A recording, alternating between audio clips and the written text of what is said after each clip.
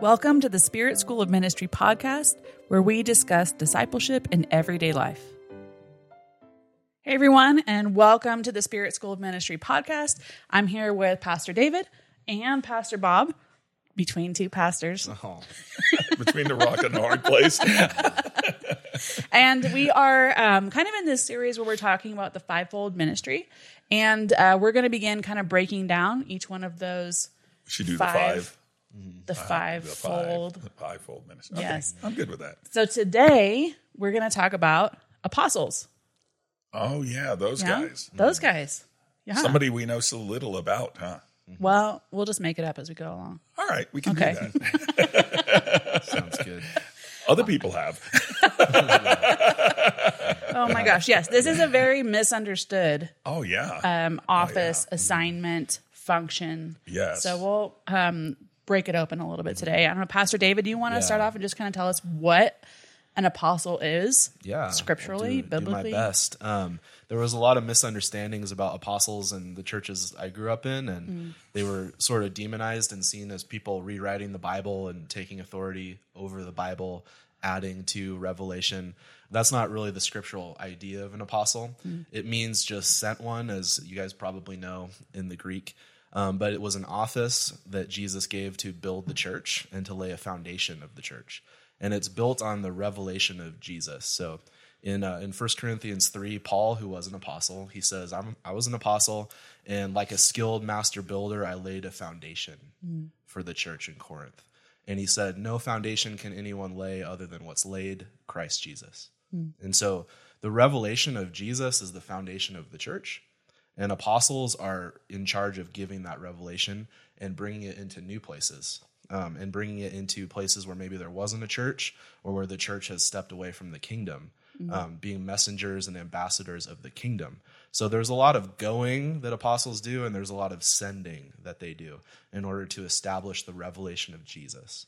Does that make sense at all when I say that? So, Yeah, can you say that over again? Yeah, no. Probably not. That was a one and done. Yeah, I know this is something that we talk about, that scripturally, a lot of times there's a misconception about apostles that they're like the pinnacle of ministry, right? It's like if you live a good enough life and you put in your time and you build your ministerial success, You achieve it. You achieve Yes. the state of apostleship, And you get a lot of money. right? And it's really not that at all. Yeah. I know one thing is that we teach concerning apostles and prophets, like the word says, that they are that the church is built on them. On them, the foundation, absolutely. Yeah, do you want to speak to that a little bit, Pastor Yeah, Bob? well, I'd like to say first that a lot of the times, especially I think in modern church history, not the way it was, but modern times, we turned apostles into a position or a title. And they are a title and they are a position, but that's not their real focus, because you can get all caught up in the title and in your position, where I am in the church, and really lose sight, because the reality of that title is, like Pastor David was saying, you are a sent one. You're actually, if you look at how Paul and most of the other apostles describe themselves, they describe themselves as a servant, a slave, if you will, to the church.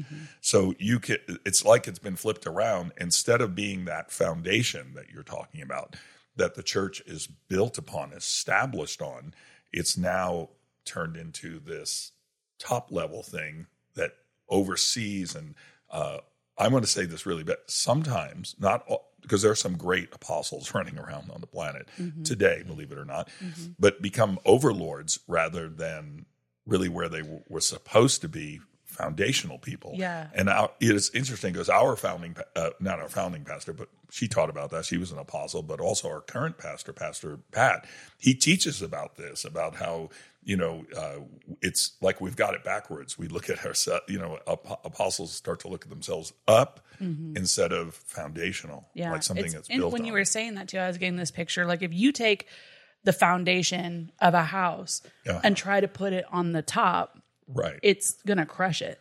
Yes. Right? I mean, backward. it's not meant to be there. And all that's going to result from that being out of order is this oppression, this heaviness that's going to happen. It's just Like I got the visual of that when you were when you were talking about that. If we get things out of order, it does bring oppression. It brings limitation too. I think it also brings confusion. It's the same way with foundational truths.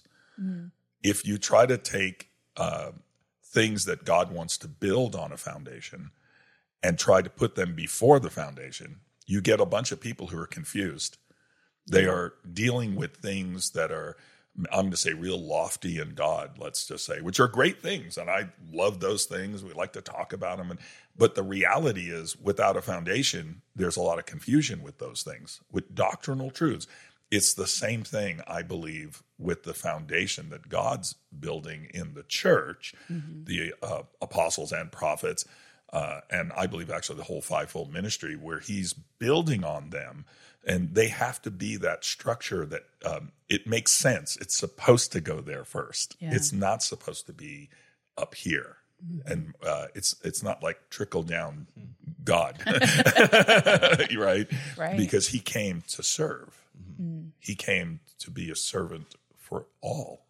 Yeah, it's a paradox that they have the highest ranking and yet the most obligation to serve at the same time. And they have the most authority, but they're also under authority, I would say. Yes. And so that's a really important point, I would say, is like if you're an apostle, if that's a calling that you have that God's shown you through prophecy or however that's been recognized in your life, you need to be under authority. You can't just say like, I'm the one that's on top and I will command everybody and I will demand that everybody do what I say. That was never the spirit of Jesus or the early apostles. They were ones that were slaves, like you said, and they actually got down in the dirt and the mud to scrape out a foundation. Yes. It's not a glamorous job. You just built a house, didn't you? How was that when you built that was the foundation part was it's a big house, by the way. Too big. we upsized in our old age. But I remember my son saying while we were building a house, he said, when we're out of the dirt, you're going to be so happy. And I didn't realize that until we were pouring the foundation, the concrete, which was a lot of concrete actually. And I remember the words that spilled out of my mouth after months of digging trenches and putting steel in there to strengthen the foundation and all the attention that has to go to a foundation so that it's sure, or else you run into problems all during the build. Everything becomes a problem after that. And it's like, it's like the Leaning Tower piece, that's how it works. It's if you start off bad, it doesn't get better. Right. And so it's really important. I mean, it's not just important. I believe it's actually one of the essential things of God is that we actually understand who apostles are and why they're there. So, and that's what I said. We want to put so much on the title, rather than on really the assignment they have in God and the function they have. Because when we put a lot of attention on that, and then we start to look into the Bible and start to see how these guys and women functioned. Women? Wow. Yeah, there were a couple of those. That's why we got you here.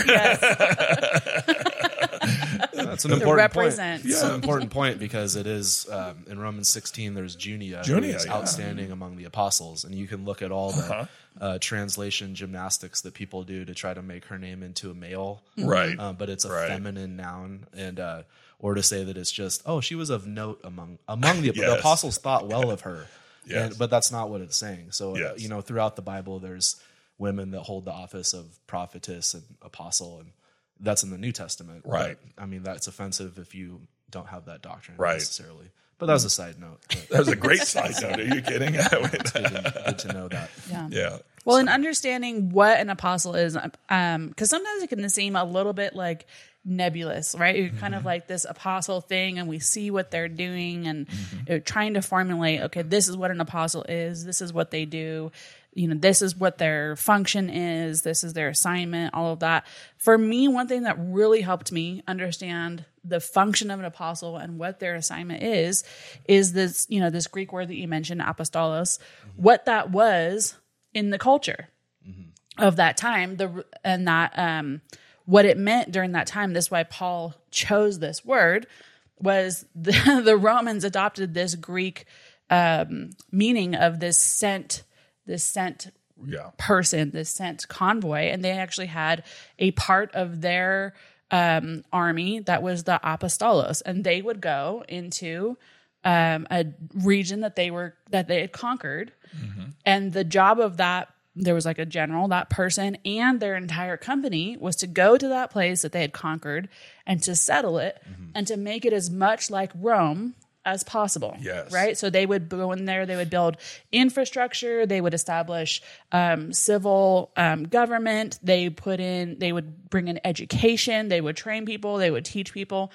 and they would make it like their homeland so that if the emperor were to ever come visit it, it would be as much like home for him as possible. Yes. Right. And when I got that picture, I was like, oh my gosh, this helps me so much understand what an apostle is as someone who's not just sent to like go on a mission or sent to like be a great preacher or like to be, you know, some acclaimed person, but actually their job is like to go into places that don't look like the kingdom and bring the kingdom there, but do it in a very practical, functional way. Like, this is what it looks like to live this way. Let me help set up structures. Let me help put people in the right places, right? That's a lot of what an apostle does, is like setting up order and bringing things into godly order so that it looks like where they're from, right? Like a heavenly, they bring the heaven blueprint, but then actually enact it. I love that. I actually, when I see that also is that they bring a jurisdiction into place.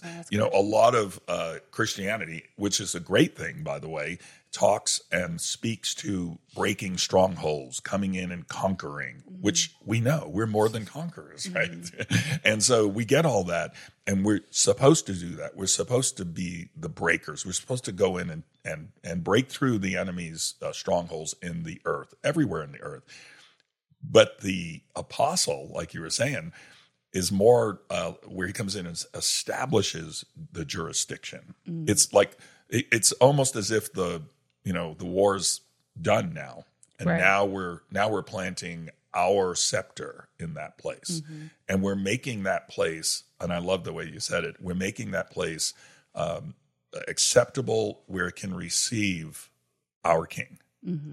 Yeah, it's funny that you mentioned that, because we were joking around before the podcast about Old Testament apostles. Yes. And Joshua really was one, because when they entered the promised land, it was Canaanite. It was completely pagan. It was devoted to other customs. Yes. And God said, I'm going to give you the victory. I'm going to break them. I'm going to deliver them into your hand. But you have to occupy the ground. Yes. You have to go into those cities that you didn't build. But here's the culture that you're going to bring. Here's my law. Here's my case law, my ceremonial law, my sacrificial system. Put this in place. It's going to be completely different than everything that existed there before. And Joshua would have only been doing, a quarter or half of his job if all he did was go in and bring the sword. He also had to bring a culture, and he had to bring a new kingdom. So that's really helpful, I think, to think about it. I think also bringing the culture of the kingdom it's sometimes we get that mixed up with bringing the customs of our area to another place, because that was never the same? No, not the same. And it was never successful in all of Christian history. We go into China and try to make them, the English, when they went, try to make them all English. It's like Spanish Inquisition. Yes. No one touched the Spanish Inquisition. Yeah, exactly. The reality there is we're preparing them for our King, and God's coming to people who they are, exactly how he made them, and we're preparing their hearts, we're preparing their spirit to receive the King. We may not change some of their outward stuff that they do, right, and how they look, if you will. It's not so much an outward thing. It's more a condition of the heart, and whether it's receptive, whether it's prepared for the King. Yeah. I think one of the important things too about that is that an apostle, when they go in somewhere, a region, a church, a community, they're not looking at, let me set up my kingdom here. Right? They're looking at, I'm a representative, I'm a delegate from somebody else. Right. I'm here to enact their will, in case of our King, like the perfection of his desires for people, but not to build something for themselves, and not even to build something like where they're going to do everything. Like I'm going to, build up the school and I'm going to be the teacher. I'm going to build up the church and I'm going to preach there and I'm going to build up this and I'm going to do that. They actually are building something for everyone that's living there to function in, and then putting them in place. And this is part of I think the very foundational thing about an apostle. They're not there to build up their ministry so everyone can serve them, right? We talked about that, but they're actually there to empower other people to come into their position, the place that God designed for them to be, and to equip them and to encourage them and to bring things into order when they're out of order, but really so that the people can flourish in the design that the Lord has. Yeah, and there's a strange little transition that happens there when an apostle comes in also because, and we see this in the Bible, because like Paul and Peter, all of them, they came in and for a time they did expect people to look at them and somewhat imitate them. Yes. Right?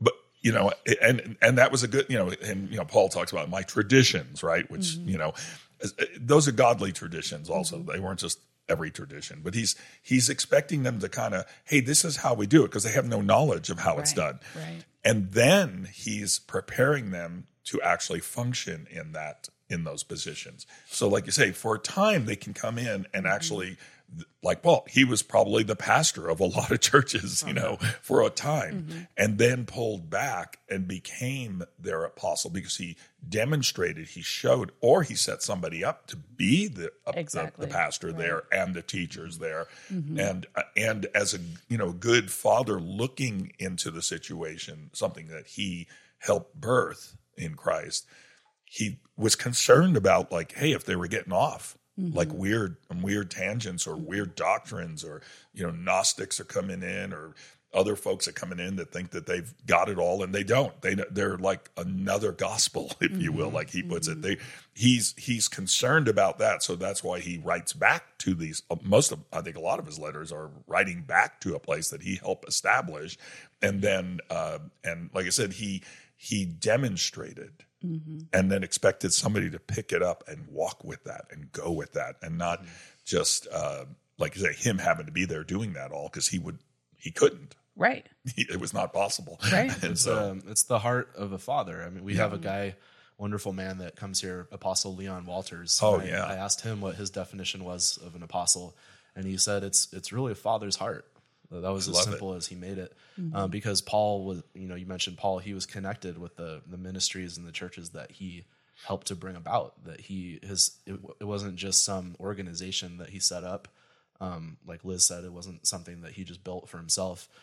He wanted to raise these people up in God. He wasn't bringing a revelation of himself. He was bringing a revelation of Jesus. He was laying the foundation of Christ and the life that's like Christ. And so he said, imitate me because I'm living that. Yeah. And that's what a father does. And, I think like some people may be listening and they're saying, am I called to be an apostle? Like, how do I know if I'm called to do that? I used to want to be called as an apostle because I just wanted to do everything. Like Liz was saying, like, I just want to be able to do everything and not need anybody else, and just be able to do all the miracles and all the teaching, and then I won't have to worry about anybody else. But that's not really right. Like we're saying, it's not the heart of God. It's more to send people. But maybe you're listening, or you're like, how do I know if I'm an apostle? Well, it's the same thing. I would just have the same advice for them that I would have for anybody. Is if you think that's your calling, just start walking in it. Just start having the heart of it. Right. And so start fathering, start mothering, like start actually caring about people and beginning to reveal Jesus to people. And then, if that's your path, the Lord's going to reveal that more and more. But it's not all about power. It's not all about what ministries you can create. It's not all about influence. It's not all about being the spiritual overlord that Pastor Pat said. It's about, can I love people and reveal Jesus? Yeah. What did God say to, Jesus said to Peter was, flesh and blood couldn't reveal to you that I'm the Christ. That was from the Father. Now I'm going to build the church on you. I'm going to build the church on your ability to reveal Jesus to others, to establish them in Christ. So anyway, that's a bit of a soapbox there. But no, I'm so glad you guys brought up the subject of fathering, because that really is, that will distinguish somebody who is just about the position and the the affluence of that that position, as opposed to someone who really is genuinely caring for people. And fathers and and mothers, they care for people differently. They're vested in not just their successes, but also in correcting and training, because they care enough to, it's like, Paul saying you have many teachers, but not many fathers. Yes. Meaning you have a lot of people who are willing to speak into certain areas, but you don't have people who are actually willing to invest in your life as a father or mother does, and bring correction and bring encouragement and know enough about your life to be able to speak to the details of it and build you up. Mm-hmm. And fathers and mothers are they're reproducers. I think that's one of the hallmarks of an apostle, is that if you're wondering if someone is apostolic or not, are they reproducing themselves? Are they just trying to protect their ministry, or are they actively developing sons and daughters to be like them and eventually take their spot? Because that's what an apostle does. Wait, you want your kids to leave home? Yes, I do. It's a good deal. That's a sign of success, right? Leave them there till they're 70. It's a successful thing. They can still eat the Hungry Man TV dinners in the basement. 70 years old. Yeah, she wants them to leave when they're 36. Yes, want them to stay with me forever. That I do believe that is one of the distinguishing marks on someone who's actually operating in the apostolic, whether or not they've been given the official title or recognized. Sometimes people aren't totally recognized until after they've been doing something for a while. Mm-hmm. But that you see someone who is reproducing, who is empowering people, who is pushing them forward, who is promoting them, wanting them, giving them opportunities to step into areas of influence and effect and ministry.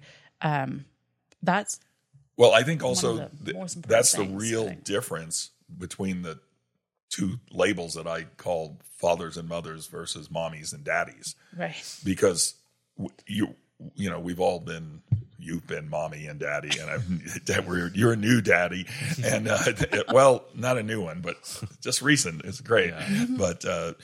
But there's a time when we're daddying, when we're mommying.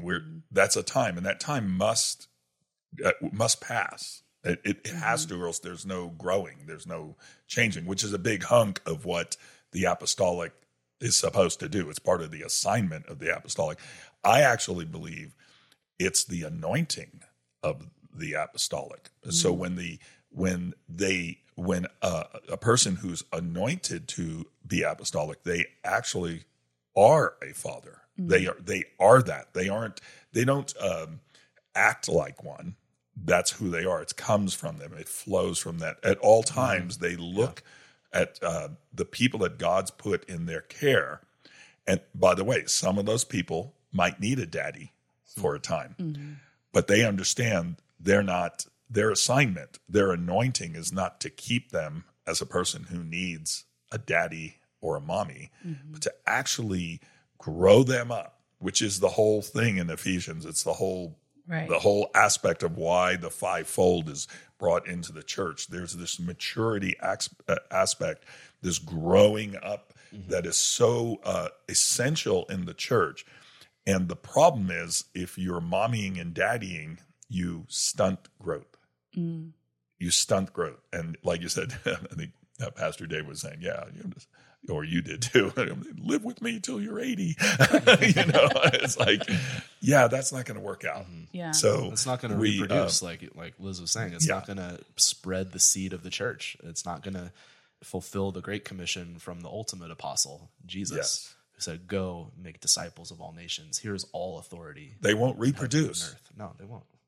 Yes. So, yeah. And Jesus, I don't know, always blows my mind. So here's Jesus as an apostle, right? Picks these guys, walks with them for 3 years, and then leaves. I mean, that to me is just, and it's like, here is the entire fate of the world. It's in your hands. I trust you with it. I'm like, to me, I don't know. That is mind blowing to me. You wouldn't have picked that group. Well, picking them is one thing, you can have, but after three, he did kind of have an insurance policy. He like, did. I'm going to send myself by the Holy Spirit. That Make is sure you true. don't mess it up too bad. That is true. I don't know. He did write a book for him. Yeah. But I do think that, like, looking at, okay, so obviously Jesus is the perfect example of each one of these offices, pastor, teacher, apostle. And he's someone who Jesus took risks with people. I mean, he allowed them to function in things, and he gave them opportunities to do things, even if sometimes they failed or didn't quite get it. Sometimes. Yeah. I mean, I think that maybe is one of the ways that an apostolic anointing can differ from maybe some of the other, like a teacher, right? They're maybe not going to be as risky. They're more kind of like line upon line, let's step you through and, right. And then we'll let's the doctrine of the Trinity. Yeah. But I do think that apostles, and Paul was like this too. Like, let's take this young guy named Timothy. Let's put him in Ephesus, which is like the center of the world in this huge pagan city. And I'll leave him there. And you know what I mean? This young guy. And I feel like doing that to all the people. Yeah. But it just seems to me, I don't know what you guys think about this, what I'm asking, but it seems to me in looking at the biblical examples of apostles, they did take some risks with allowing people to operate in things that, they could have easily failed at. Yeah, absolutely. And I think there's a difference between risk and reckless. Mm-hmm. We have to know the difference. Mm-hmm. And a good father knows the difference. Mm-hmm. And so, and like I said, you're growing up a person into this thing. Yeah. So when they're a baby or a child growing up, you're teaching them about, well, first of all, you're telling them stay out of the street when they're a baby, right? But as they're older, you can't just tell them stay out of the street forever. Right? That's not going to work. True. Eventually, you have to introduce them to the street, show them how to navigate the street, how to work with it, and not let it run you over. Mm-hmm. And then eventually, you're going to have to issue them enough authority so that they can make that decision on their own properly. So it's not recklessness, but it is risk taking, because most of Christianity is a bit of a risk, because how do you know they got it? Right. How do you know they actually understood and they are locked in and they're not going to make some really crazy decision that wrecks them or wrecks the church that you've put them into, and where they failed because of the pressures that they're not used to, that are coming down the line that could happen to them. Yeah. So what do you think, Pastor David? Well, yeah, I mean, just the biblical example coming to mind is where Paul wouldn't take John Mark on a journey. Yes. He wasn't willing to risk that because he knew some of Mark's track record. I mean, later Mark was able to sort of redeem himself in Paul's eyes. And in 2 Timothy, Paul said, Mark's very useful for me in ministry now. But that created a rift between him and Barnabas, because Barnabas was also an apostle.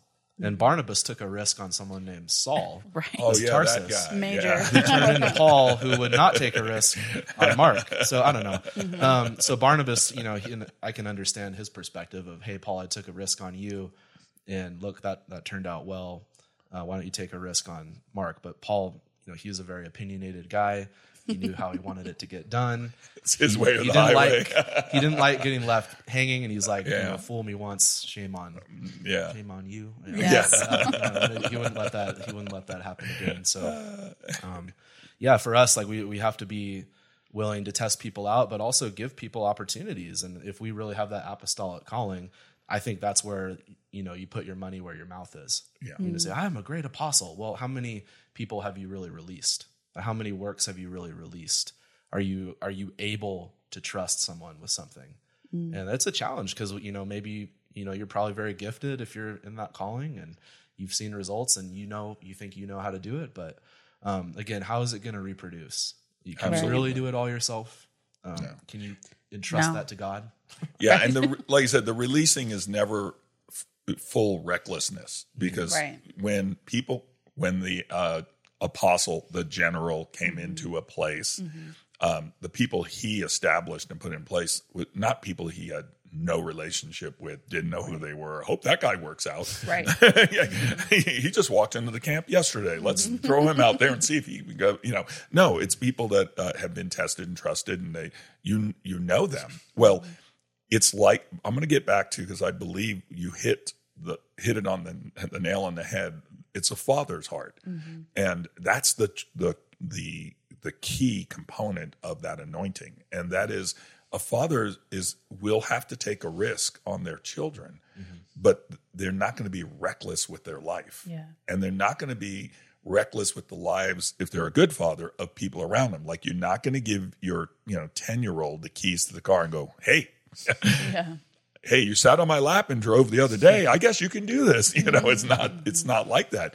But there is a process. There is a progress that has to happen, and it's tested, it's verified and validated, and by the way, that weird word I just used, validated, that's another incredibly important component, I believe, of an apostle, because I believe an apostle validates the people who they are empowering, anointing to be in position.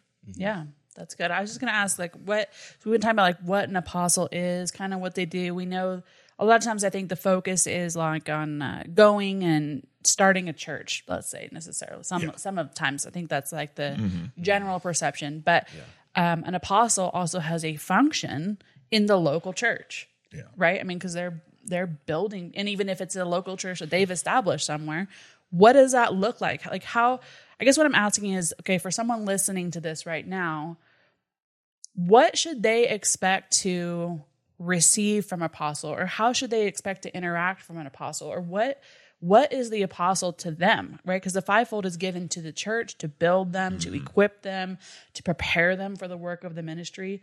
What does that look like in a local church? Yeah. No, I know one function of the apostle is impartation. So, there are gifts that the Lord gives through the laying on of hands through apostles. And I also know in the book of Acts, remember there was a problem with the widows and feeding all the widows. And so the apostles commissioned people, like you were saying earlier, they put people in place. The apostles were imparting not just gifts, but direction as to how people would serve in the church. And they really did that to protect their connection with the Lord, so they could continue to be directed by him. They said in Acts 6, we will devote ourselves to prayer and the ministry of the word. It wasn't that serving tables or serving widows was beneath them. I believe they still did that. But they said our primary focus needs to be hearing from God and taking his direction so that we continue to advance. I think an apostle has to have an advance mindset. If they lose that, then they're the pioneers of the church. So they have to cultivate that fire. They have to cultivate that time with the Lord, putting people in place so that machine, for lack of a better word, that organism, that body can run, and even while they're taking it to the next step. I don't know if that makes sense. It makes a lot of sense. You can look to them for vision. You can look to them for impartation, for direction, if they are connected to God. Maybe their gift can operate in terms of impartation, but without abiding in the Lord and devoting themselves to prayer and the ministry of the word, they will lose the vision element. Well, they also, when you think about it, just like you were talking out of Acts, the people they established, the people that they put in place, those weren't like secondary, less than people. I mean, you had people who did miracles, and Stephen and Philip, and these are guys that are powerful for God, who went to their death for him, who changed the world, really. And so it's not like yes, we must go and seek the Lord while you wait the tables. They waited the tables because they're servants, but they also apparently waited on the hand of the Lord individually in their own right. And so I think Paul and the rest of the apostles, they were looking at these people that they're establishing, realizing those people's anointing, understanding that they are going to, rise up also. And they were establishing the beginnings of future apostles. The other thing is, and you asked about this, and we should like look at an apostle or receive an apostle. To me, the position is a position of honor and respect and dignity. It's, we can talk about all the bad stuff that happens with the apostolic, which it does, but there's also a component of it when you run into an actual apostle. You sense that Father anointing. You sense that connection with the Lord and the love toward you. And that's why I believe Jesus said, when he gave them, along with the other 4 ministries, to be a gift to us. Like, this is not an evil gift. This is a great gift. Right. And I mean, obviously in the world and in life and in Christianity also, we can mess up gifts. We can take that and just make it some weird religion thing.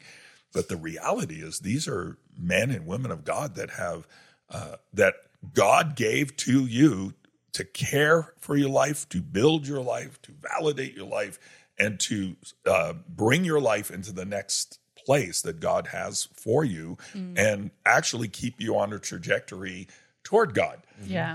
And wherever that takes, so it's, to me, just understand, for me personally, you were asking, how do I look at them when I look at them that way? Like, well, this is something God gave to me, that they are the gift. And God gave that gift to me and to our church to help us, to sometimes guide us, sometimes correct us, sometimes instruct us, but most of the time to really anoint us with the power of God to be what God made us to be. Yeah. Well, and as you're talking, I was thinking about, with other fivefold gifts, we know that their purpose, yes, is to function in that office, but also to impart who they are into people, right? So that the people, it's not just there's an apostle in the church and they do all the apostling. It's like they actually are supposed to train people how to do that as well, and to instill in them the heart of a father or the heart of a mother or the heart of a reproducer, learn how to look at things and how to bring them into order. A lot of things that the apostle is appointed to do. But I was just, as you were talking, I was thinking about, a lot of times the people who are apostolic, now whether they are operating in the full mantled office of an apostle or an apostolic grace, we'll say, they have the ability to see things in people and see gifts in them and know where they're supposed to be functioning. And I think one of the things that we can really do to help ourselves out as receivers from apostles is that when they say to you, hey, I see this gift in you. I think, you should try doing this. And this is what I believe the Lord's appointed you to do, is actually like believe that and be willing to receive it and step into something that we may not see in ourselves. Because I believe that's one of the anointings on an apostle, is to take people out from where they are and put in them a faith for who God says that they are, and actually begin to encourage them to function in their true identity. Yeah. But for us we have to actually receive that from someone who's apostolic. Like, I don't see what they see. I think they're crazy. I don't want to, I don't think I have the ability to do that, but I believe that there's an apostolic anointing on this person to speak into my life and to call out the things that are in me that maybe I haven't totally realized yet. Matter of fact, Pastor David, he's a daddy of 2 little girls. And if his whole job as a father was just to teach and instruct, they would really be missing a lot of their lives. Yeah. They wouldn't grab onto everything that God's made, the possibilities that God has put in them. So as a father, his job is to actually speak into them about their purpose, about their possibilities, about their future, and not limit them, but because he may or may not know everything about what they'll be and who they're called to be and their gifts and all those things. Nobody knows that. Actually, I think someone has been walking with the Lord 12 million years. They still might not know everything. God may unfold something new and you're like, whoa, I didn't see that coming. True. But with a child, if everything about them is either limited or if they're just ignored, that they actually, you stunt their growth because they never begin to believe about possibility, about promise from God, about what God, how God sees them and how God. And by the way, I'm going to say this: when they're young, just like people who are younger in the Lord, in many ways, you are God to those people. And now that sounds, blasphemous. Everybody, oh, you think you're God? No, I don't think I'm God.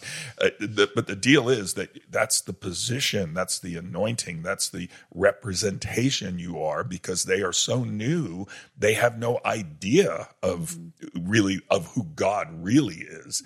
And he begins to reveal himself, but he does that process through people, right? So if you're one of the people who are a gift to the body, to be an apostle, to be a father in the body, then you're that process, you're revealing the Father's heart to people initially, right? And that's when they're beginning to believe in the possibility of their assignment on the earth. Yeah, I think one of the most beautiful things, is how apostles were often renamed.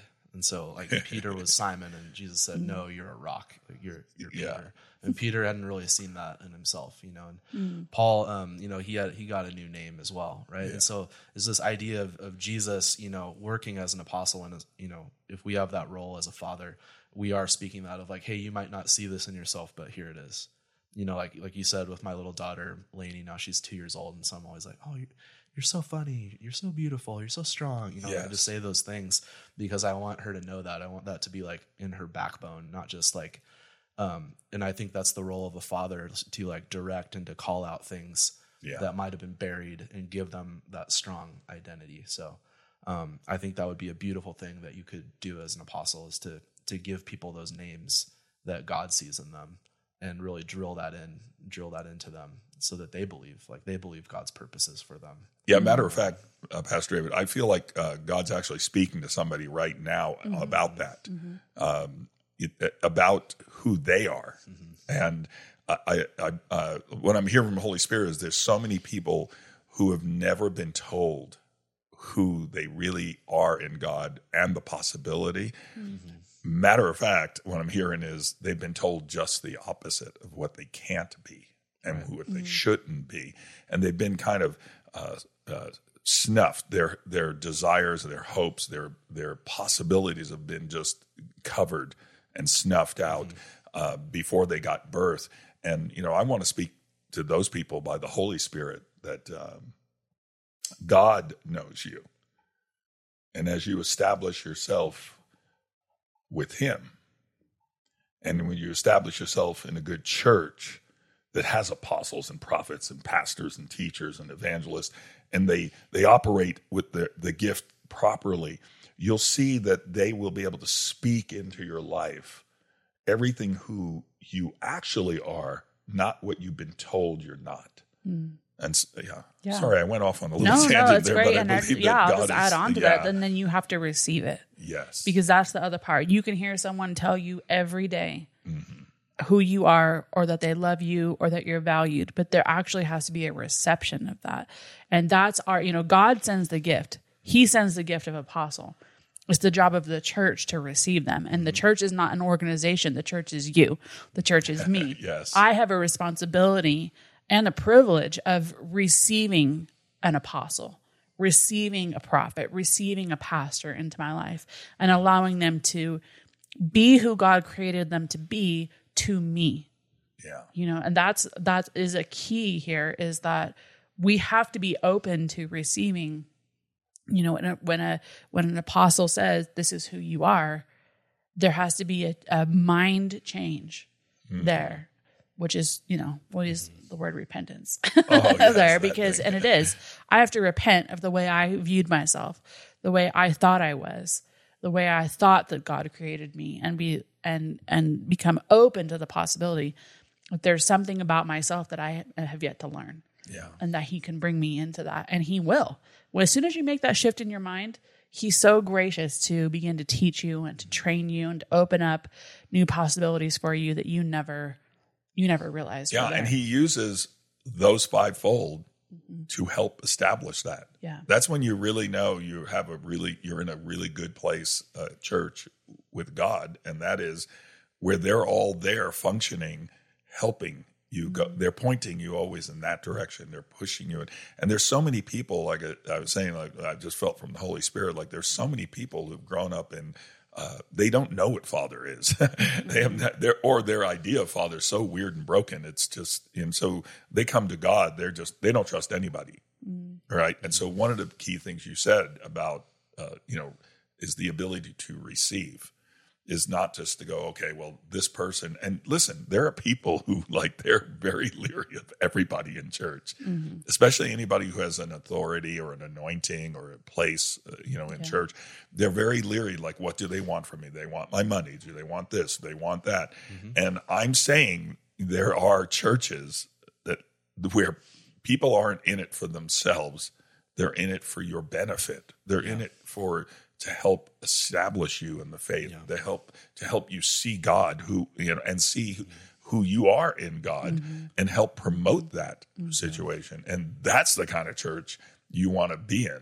You don't want to be in a church that's all, if you're in there, 20 minutes on Sunday and in and out and you don't know anybody, nobody knows you, that there's some issues there that you're not allowing someone to have that apostolic anointing into your life. Or that pastoral anointing into your life, that teacher anointing. You never settled long enough to be taught, to be inspired, to be to be wrapped by God. And I want to give honor to a lot of churches and denominations that aren't quote unquote apostolic. They don't have any capital A apostles or anything like that. They might not even believe that that's biblical, but they are apostolic in the sense that they share themselves and they pastor and they care for you. They give opportunities. And I was raised in churches like that would give teaching opportunities and would send and would give ministry responsibilities. And it was always very healthy there because there wasn't that hoarding, grasping of authority. And I think that's what's poisoned a lot of people towards the apostolic or even more just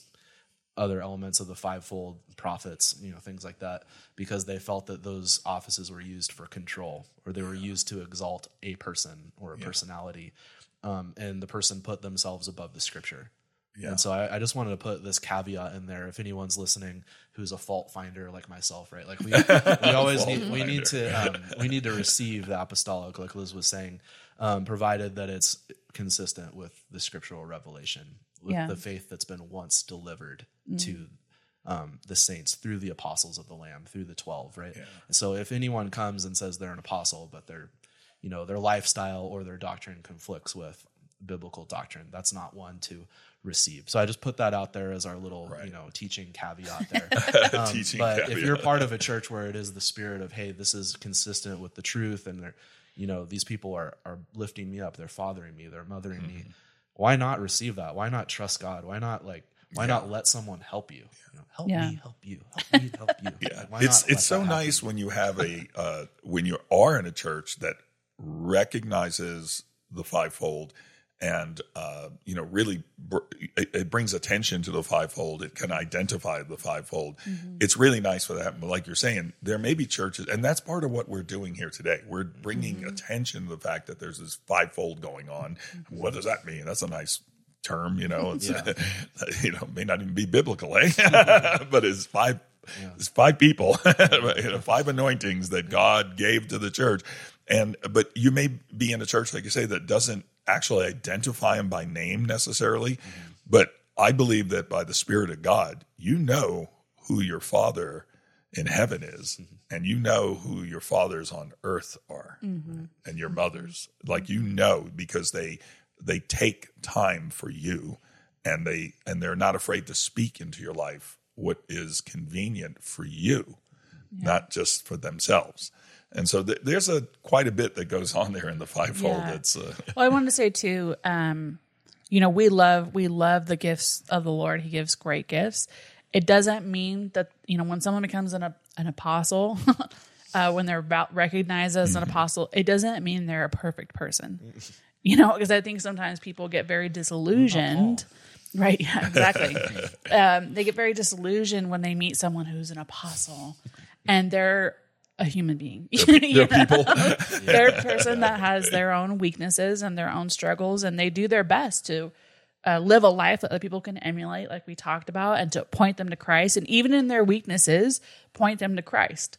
But it's important to remember that, the apostle, the prophet, the pastor, the teacher, the evangelist, even the most seasoned, wonderful, holy, God-fearing, devoted person is probably going to make a mistake every now and then. And if you're walking in relationship with them, you're going to definitely see it, and maybe on the receiving end of it also, right? Like we talked about Barnabas and Paul and John Mark, right? Here's someone made a mistake there. maybe all of them, maybe a few different people. But that didn't stop them from walking in their anointing. Right.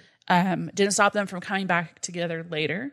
Here we have Paul having to confront Apostle Peter, right? For his double standard he was bringing into his life, but how he conducted himself among people. Galatians 2. And Peter walked with Jesus, and he still stumbled into something that wasn't right.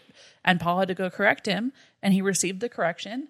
But I'm just saying, I just want to point out to people, because I think sometimes we put these people on pedestals like they're the holy ones, who are more spiritual, who are more God-like, and then the minute they make a mistake, they fall off their throne, and it's understanding that these are people who are gifts from the Lord. Right. And you can receive from them, even though they're not perfect, even though they make mistakes, you can still receive the gift and anointing that God has on their life and receive it into your life and learn from them. Well, even the apostles of the Lamb probably at times, they definitely looked at Jesus and went, that's a mistake.